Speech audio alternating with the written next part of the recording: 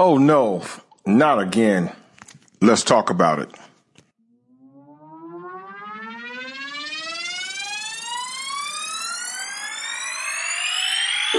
Have you ever stopped and allowed yourself the privilege to realize how unique you are, how special you are, and what an incredible gift God has presented to the world in the person called you? My name is Malden Mitchell, and thanks for joining me today on the Moment with Malden podcast. My entire life's passion is to help people grow in their personal, professional, and spiritual relationships.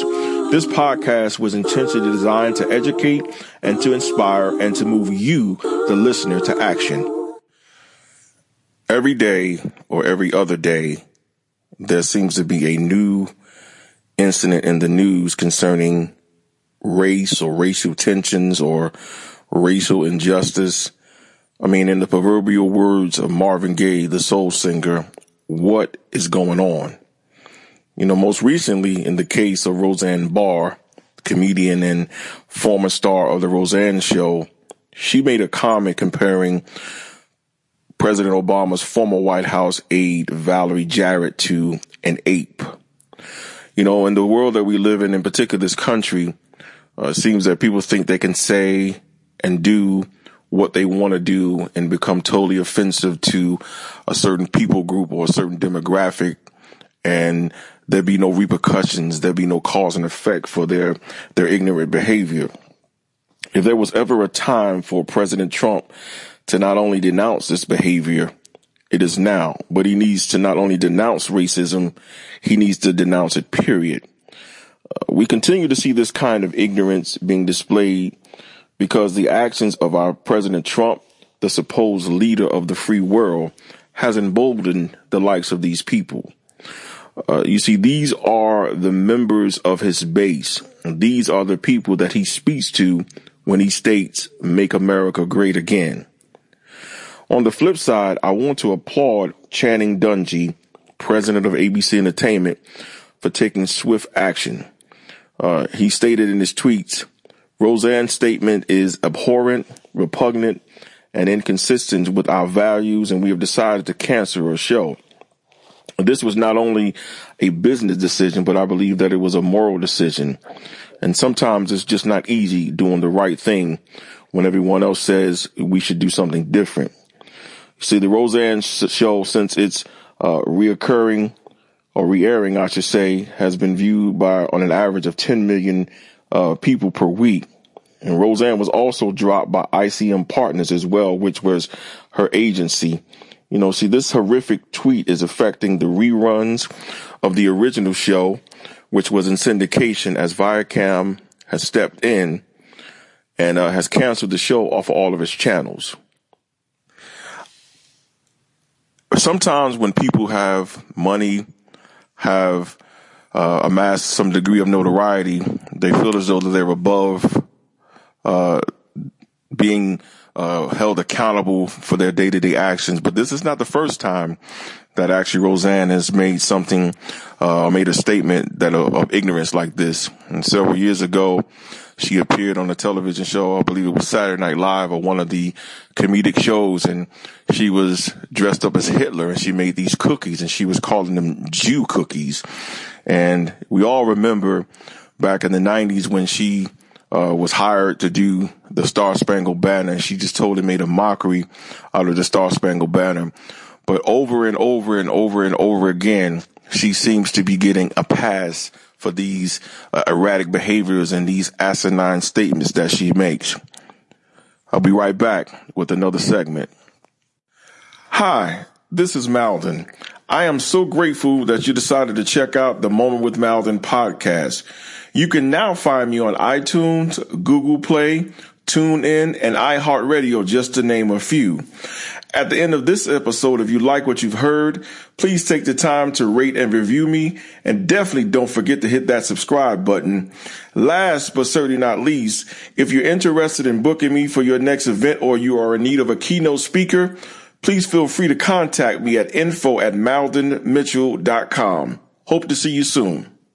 So very much for staying with me.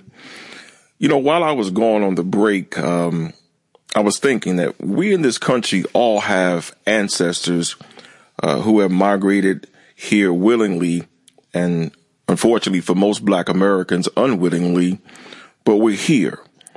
I mean, if you really think about it, we all want the same things. A great career with a great salary.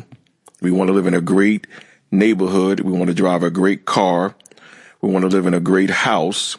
We want to raise great children and make great friends. You know, people who ridicule and belittle others to make themselves seem important or larger than life are really very insecure and small. I've always said this, I've always heard it said, and my father used to say it all the time, and you probably heard me say it before, that it is better to be thought a fool than open up your mouth and prove it.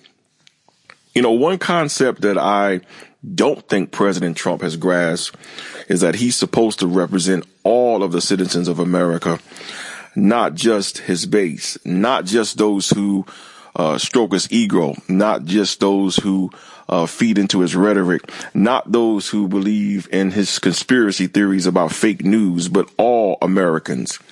You know, in my lifetime, and pretty much maybe over your lifetime, I can't ever remember a sitting president to hear and see injustices and not speak on it in like his State of a Union address. It seems that these things are just swept under the rug. There seems to be one incident after another. Case in point, when white supremacists marched in Charlottesville and caused a riot, instead of President Trump denouncing that behavior on fellow Americans, he actually stated that these people are good people. You know, we need a person in office that truly has the best interests of all Americans in mind, not just a select few. I mean, we need a person who will not be a hothead and a bully, but that would act with some type of diplomacy in foreign affairs issues and not have us and keep us on the brink of a nuclear weapon war. We need a person in office that has respect for women and doesn't say just grab them in their private parts. We need a person in office who has compassion on the less fortunate than America and not refer to their country as a shithole. We need a person in office who puts the interests of others first and is not an egomaniac. Simply put, in America, we are in great need of leadership. When America was made of different origins, or I should say we in America are made of different origins, different ethnic groups from different countries. We bring our different foods, our culture, we bring our music, we bring our artistry. I mean, really, that's what makes America, America. And I'll be the first that we have a long way to go. If we want things to change, here is what I propose. If we work on each of ourselves being better, then we will have better families. When we have better families, we will have better neighborhoods. And if we have better neighborhoods, that will in turn lead to better communities. Better communities will lead to a better city. Better cities will lead to a better state. And better states will lead to a better nation. And finally, a better nation will lead to a better world. As a veteran, a Marine, a father, a husband, a son, who have left my loved ones at one point in time, serve my country, participated in Operation Desert Shield and Desert Storm, the various things that I've done in the Marine Corps for the freedoms of this nation, and to have a president and have people whom support him have no respect for the contributions that are people of other ethnic groups, not just African American, but my Latino Americans, Asian American brothers, and even Indian American brothers that have gone on and tried to make positive contributions to this country. We just celebrated Memorial Day, and it hurts me and it offends me to know that our contributions are made to be minimal, or they're minimalized, or they're marginalized. And so the only way that we would ever have this country to be great again, or to make America great again, not in the pretense or not under the context which President Trump talks about, because in actuality, if you listen to some of the things he says, it really isn't about equality. It really isn't about racial equality or economic equality, but it's more about making the richer richer. It's more about setting up those who adhere to what he speaks and what he teaches and what he talks about, making their lives better.